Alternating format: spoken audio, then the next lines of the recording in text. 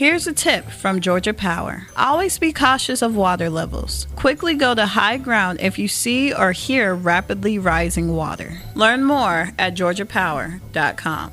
Good morning and welcome to See You in the Morning, the daily headlines podcast from Savannah Morning News. I'm Will Peebles, and today is January 3rd. See You in the Morning is a production of Savannah Morning News and SavannahNow.com. You can find this show, as well as tons of other local content, at SavannahNow.com.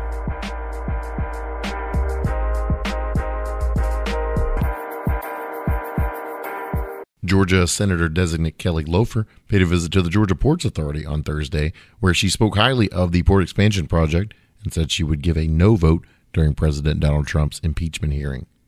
Loeffler, who will be sworn in on January 6th, got a tour of the facilities, where she said she met with the GPA leadership and learned more about the port expansion project.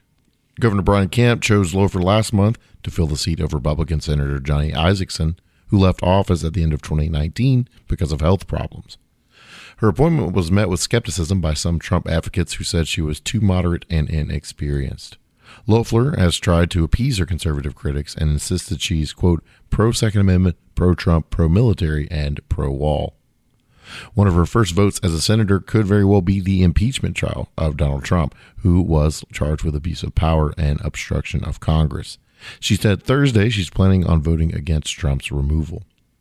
She said her experience with running a business helped her understand the workings of the port and said she was impressed by the local leadership.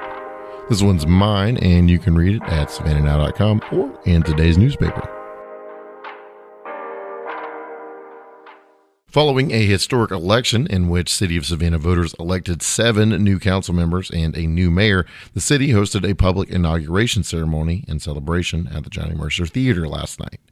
Mayor-elect Van Johnson, along with Alderwoman at-large Kesha Gibson Carter and Alicia Miller Blakely, and District Alderman and Alderwoman Bernetta Lanier, Dietrich Leggett, Linda Wilder Bryan, Nick Palumbo, Dr. Estella Shabazz, and Curtis Pertee were officially sworn in for their 4-year terms.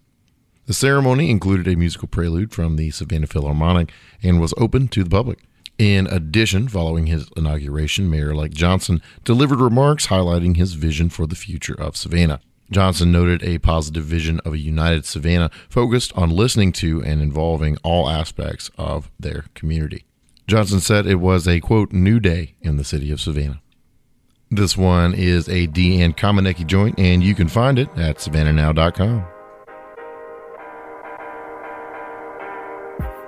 And that is all the news we got for you today, guys. But, of course, there's much more in the newspaper. And, hey, it's nice that I'm back, right? I'm sure I'll be gone for the next 2 days and then not back on the regular schedule till Sunday. But I hope you guys had a wonderful new year. I certainly did. But from all of us here at the newsroom, I'm Will Peebles. See you in the morning.